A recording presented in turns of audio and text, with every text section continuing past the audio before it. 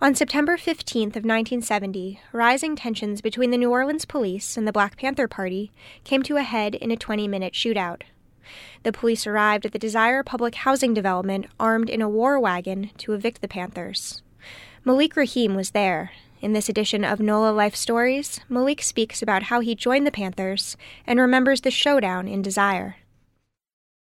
And one day, one of the guys came in a breezeway that I used to hang out in and took with a Panther paper.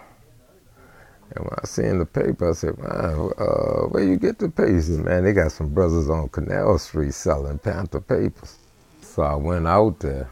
I went to the meetings there every day. Not basically because of hate or anything like that, but most of us joined the party because of the programs.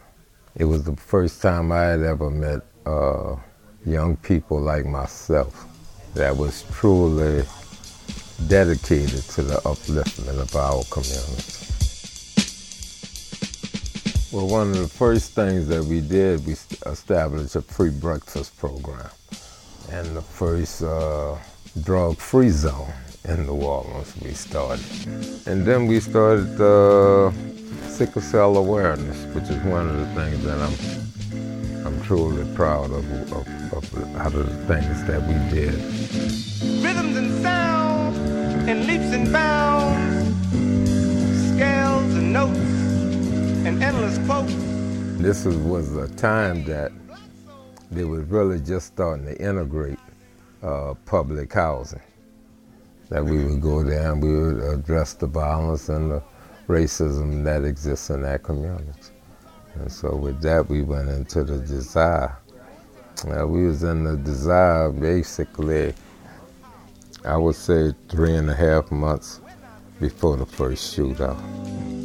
Climbing higher, souls on fire. That shootout was a turning point in my life, the confrontation with the police here.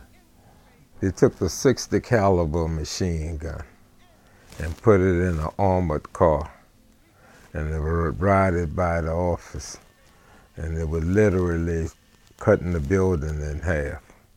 After a few rounds of that, I guess they figured that they had killed everybody.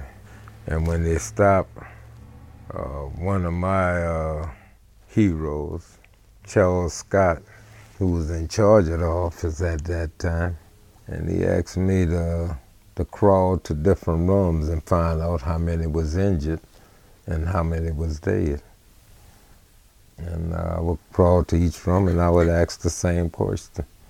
How many injured, how many is dead? Kept getting the same response. Nobody injured, nobody is dead. Now the house was full of tear gas. And that's when Charles said that now we have for us to take it to the next level. And I told him, I said, man, listen, you don't know what you mean next level. If we walk out here, they're gonna kill us. And he said, well, let them kill us, but we're gonna walk out here with our head held high. We're gonna give the party greetings, and we're gonna walk out here as dignified black men, part of the Black Panther Party.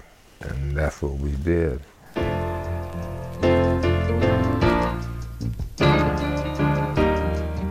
They put us on death row. We stayed on death row until after the second shootout. When it was too many of us to keep on death row, then we were sent down to the dungeon. And we stayed down in the dungeon until we beat it to charge. No more.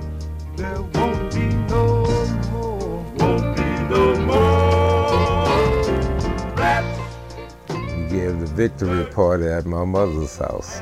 And we partied that night all night long, you know, and that was one of the most glorious time when we was found not guilty. 'Cause we see